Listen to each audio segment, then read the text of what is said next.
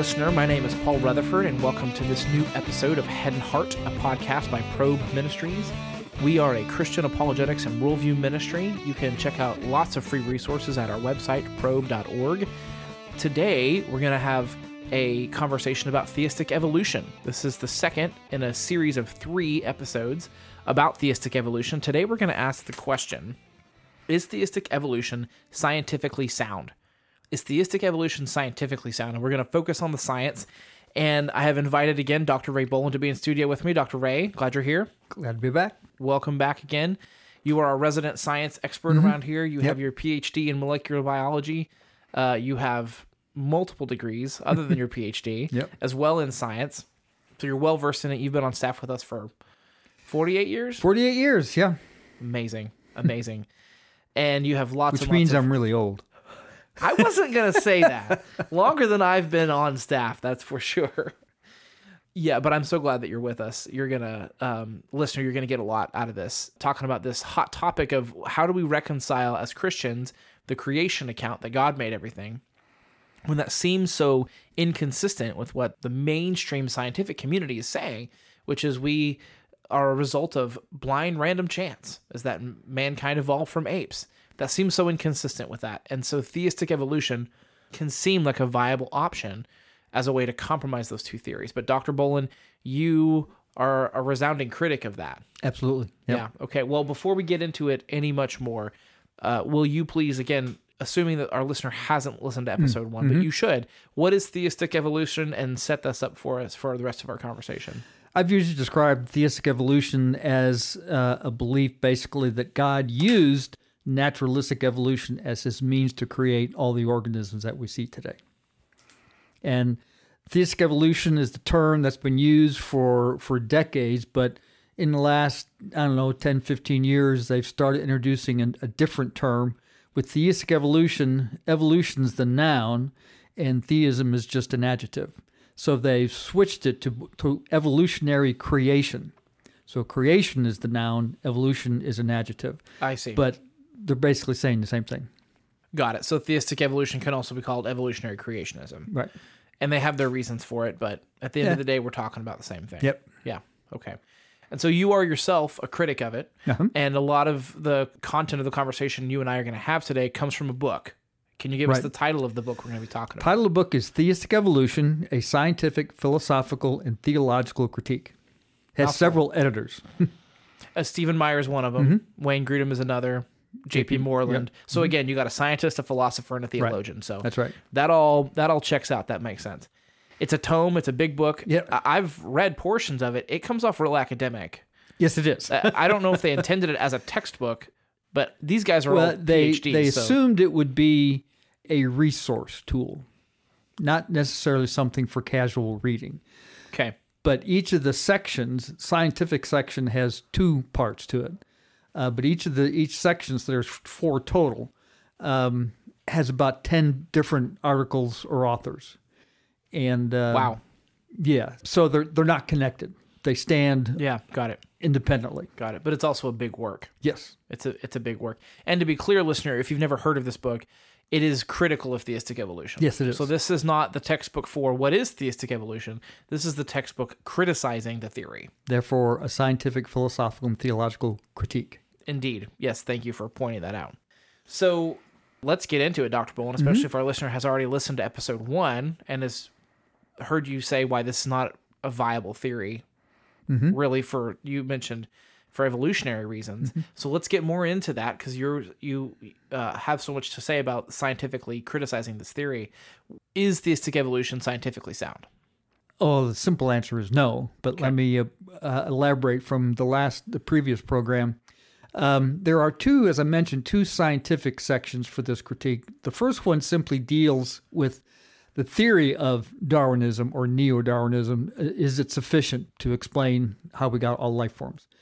The second scientific section, which I'm going to talk about more today, focuses on this thing called universal common descent. If evolution is true, then whatever organism came about from the primordial soup, all organisms are descended from that.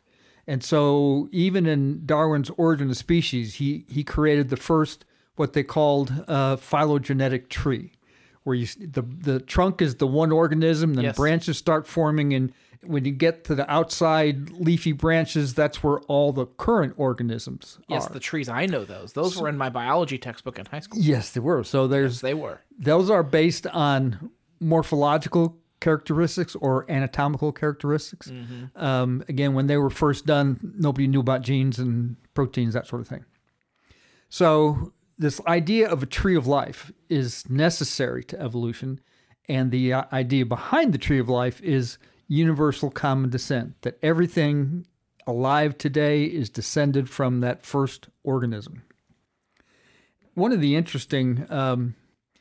chapters here was written by a paleontologist from Germany, Günter Beckley, and Stephen Meyer.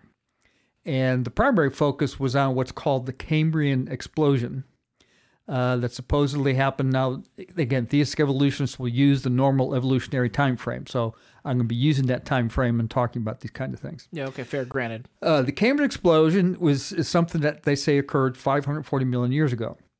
And within a brief 5 to 10 million period of time, almost all animal forms appeared. All the major categories of animals referred to as phyla or a phylum. That's a lot. They suddenly appeared. That's a lot. Yeah, it is. Hence the word explosion. With no hint of ancestors, no hint of transitional forms from one phylum to another. They just all suddenly show up.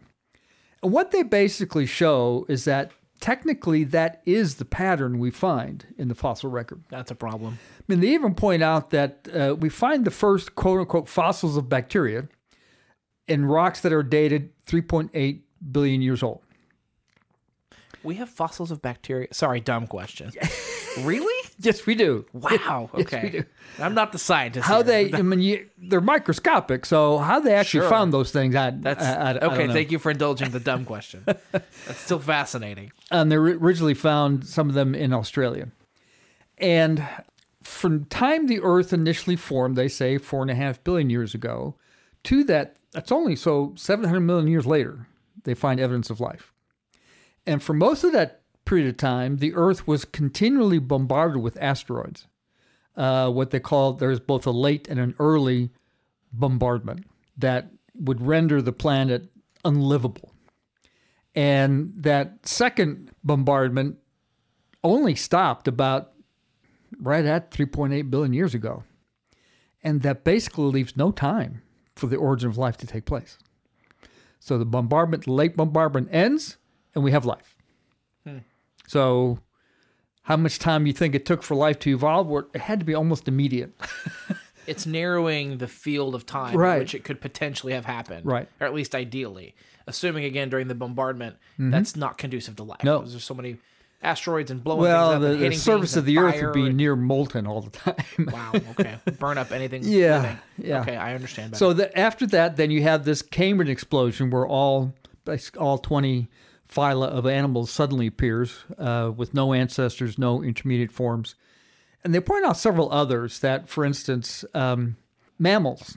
Within 15 million years, they say, after the dinosaurs went extinct, all the various orders of mammals are in place. That doesn't leave much time. And there's no evidence of any development in those 15 million years. There are no fossils of mammals, and they just suddenly all show up.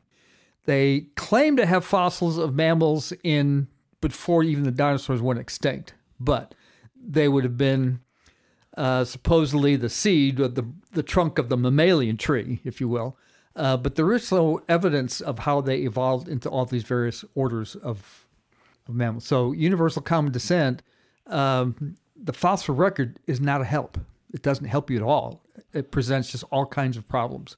Almost all the major orders of birds show up at about the same time with no intermediates, no ancestors, just they're there. Okay, so when I ask you the question, is theistic evolution scientifically sound?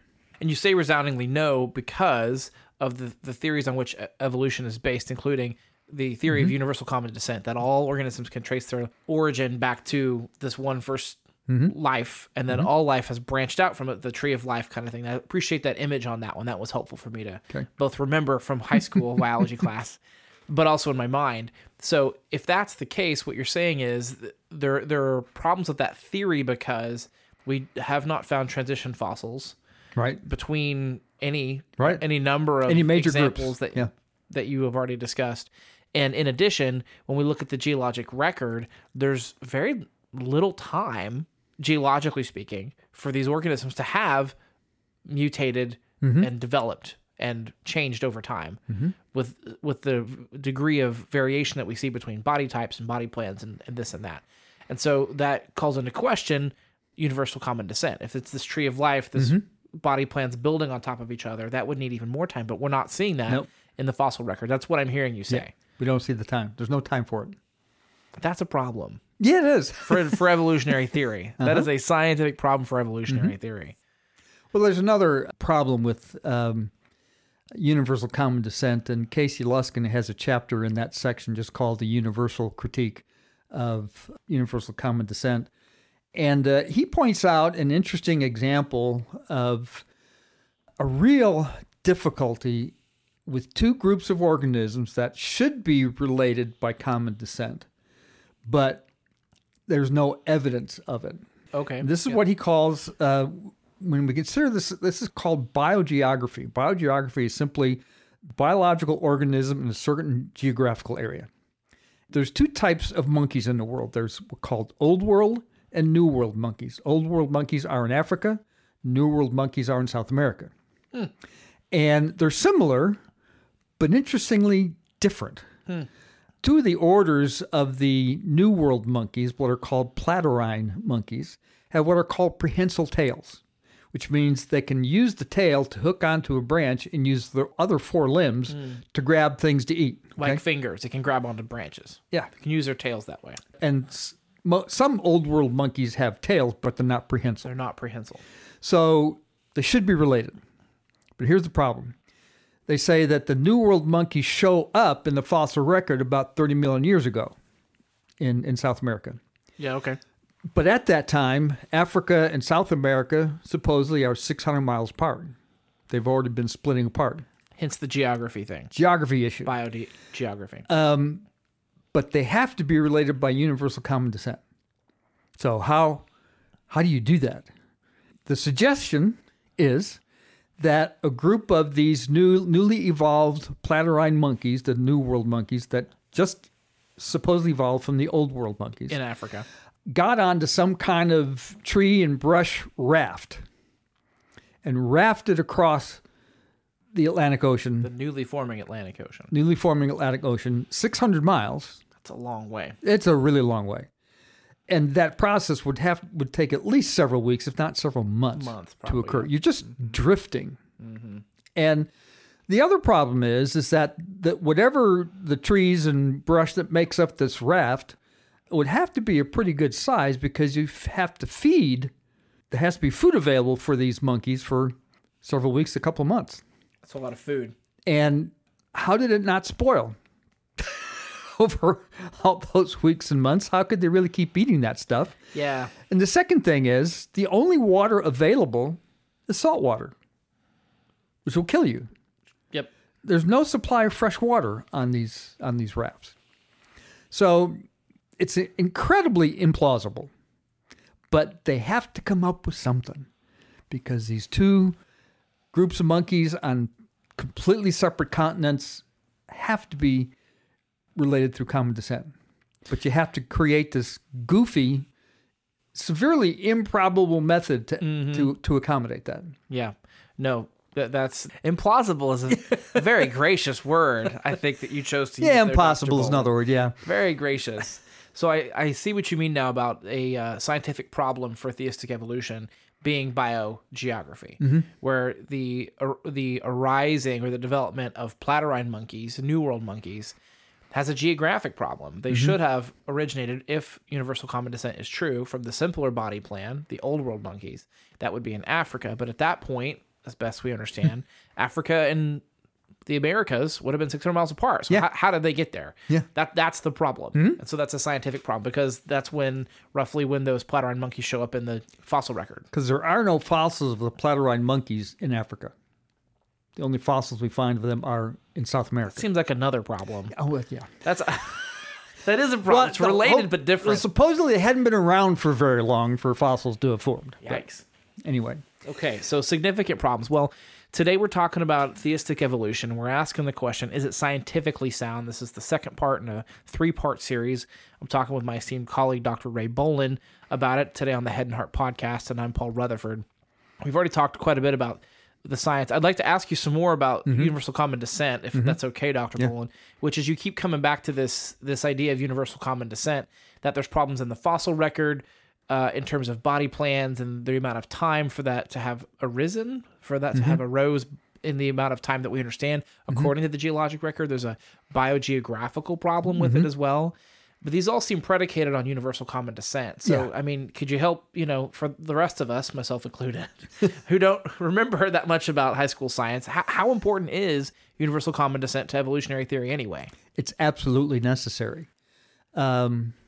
If they're holding that the first life that appeared 3.8, 3.9 billion years ago, so they say, all of the life on Earth has to be descended from that.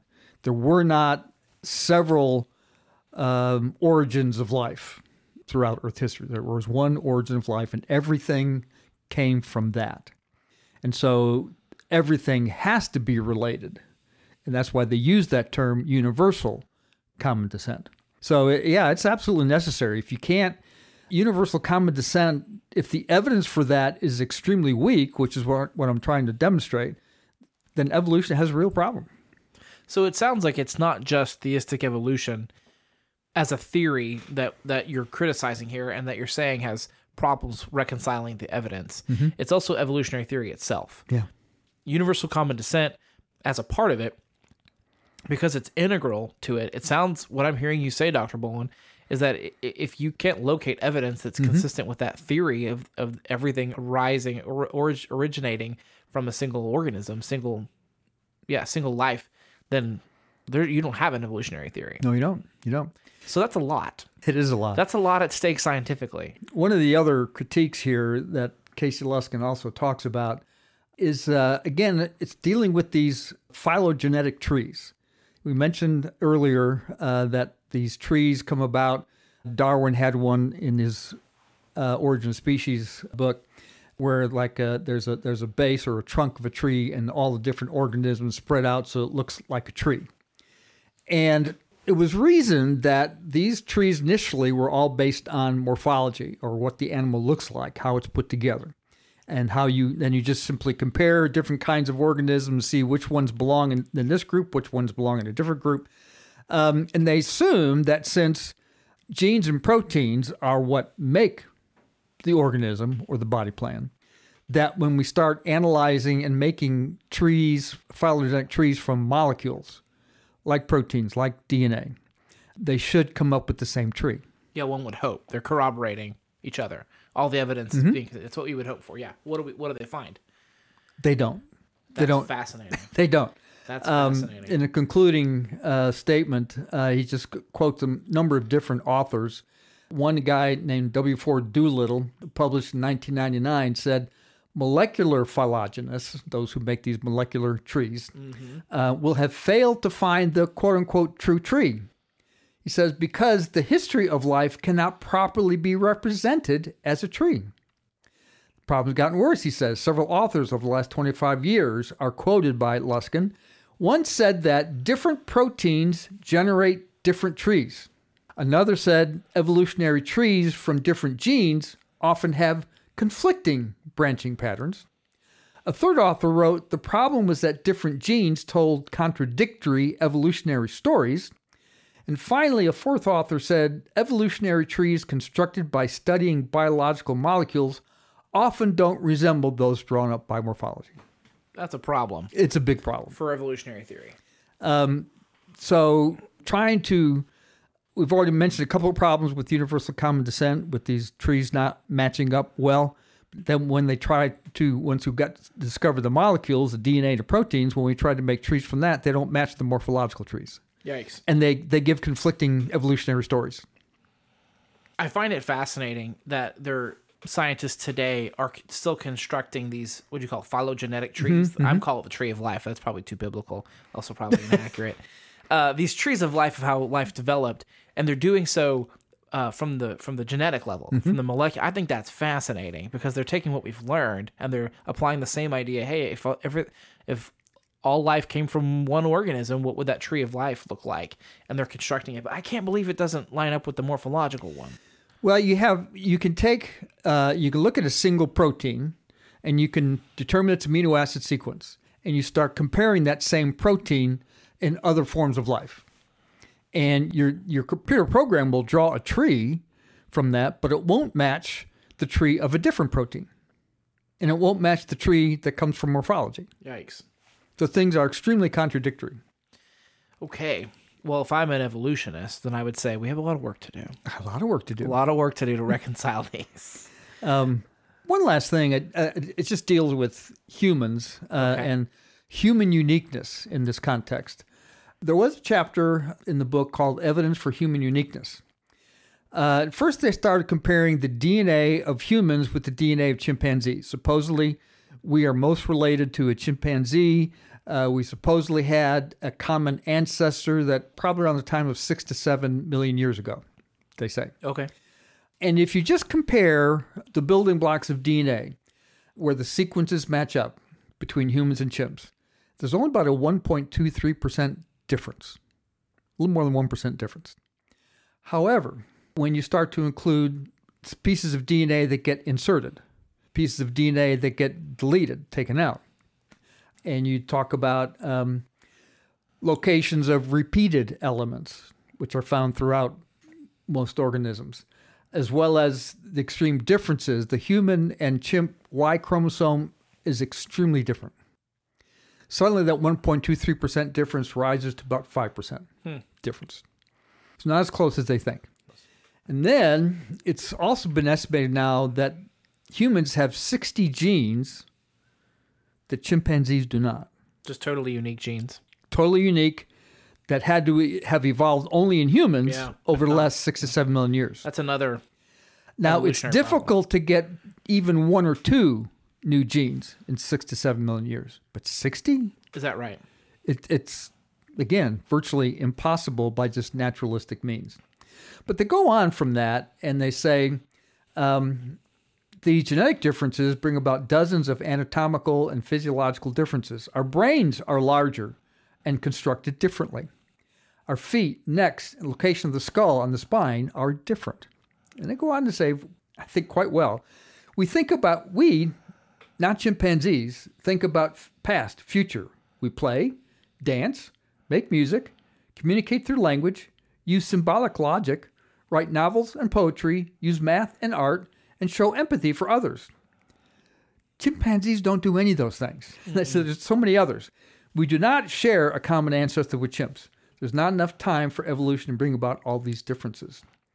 One of the other things they bring up, though, is that within this evolutionary context, the human population did not start with 2 individuals. Evolutionists and theistic evolutionists tend to agree that humans evolved from a population of organisms of at least 1,000, most likely 10,000 individuals. Wow. So suddenly you have theological questions. Was there a real Adam and Eve? Okay. And most of them will say, no, there wasn't a real Adam and Eve. Right. Or maybe just 2 of those individuals were pulled aside, from that big population, but they would still have interbred with those that were not. The origin of sin, for instance, that becomes a problem. Because they would say, well, all evolution is basically selfish. Richard Dawkins wrote a book called Selfish DNA, that DNA just looks out for itself, okay? It just reproduces and keeps itself intact. Well, then all organisms are acting. What's important is your own survival and your own reproduction. So that was already selfish. So these developing humans already were sinful. It seems like it would be a further problem for evolutionary theory for humanity to have derived from a population of 1,000 individuals. So now, not only do you need 1 or 2 organisms, now you need 1,000 that just arrived, developed through random chance. Well, mutation? they do. Well, that seems even more implausible. Well, they require that many individuals, they think, to account for the amount of genetic variation in the human population today. Okay. It couldn't start from 2, but okay. Folks from the Discovery Institute have done studies on that, and they show, well, no, 2 individuals could have happened. When God created Adam and Eve, for instance, there are about 3 or 4 different genes involved in skin color. And there are 2 to 3 forms of each of those genes. And God could have given Adam a completely different set than he gave Eve. And therefore, you have all the capability for a lot of genetic variation through a created design. But if you're relying upon just evolution, well, yeah, you need 1,000 individuals to count for all that. Fascinating. Fascinating. Well, Dr. Bohlin, I have one last question. We are past time, but I'll also give you the last word. What's at stake for our listener? You've leveled a lot of scientific criticisms against theistic evolution. I think it's clear to our listener that you're not a fan. You're recommending that they don't accept it either. But why not? I mean, let's say someone's really skeptical and they're like, no, most of the science agrees, Dr. Bohlin. You're the one who's wrong. I'm going to believe in this. What's at stake for them if they trudge on through anyway? Well, as I like to say, science doesn't say anything. Scientists do. And they all have a worldview. And you're taking on a theory that has been developed by basically naturalistic worldview people. They're not, if they believe in a God, that God has no impact on their science and how they do things. So you're involving yourself in a theory that has no room for a creator. It has no room for a designer. And I already mentioned some of the problems showing up with human evolution about a real Adam and Eve. What was the origin of sin? That would contradict Genesis 2 and 3. And so you're bringing in an awful lot of, and we'll see later, philosophical and theological problems with it. A lot of young people today are tending to adopt a theistic evolutionary approach. They're looking for less and less conflict with the culture. We use the term cultural captives. Yeah, we do. And theistic evolution is a big part of that. So what I hear you saying is to adopt a theistic evolutionary view is to effectively believe things that Scripture says is not true. Right. I mean, at the bottom line, if you're talking about the worldview of naturalism. If there wasn't one Adam, why was there just one Christ? Through one man, sin entered the world, Paul says. And through one man, all sin was forgiven.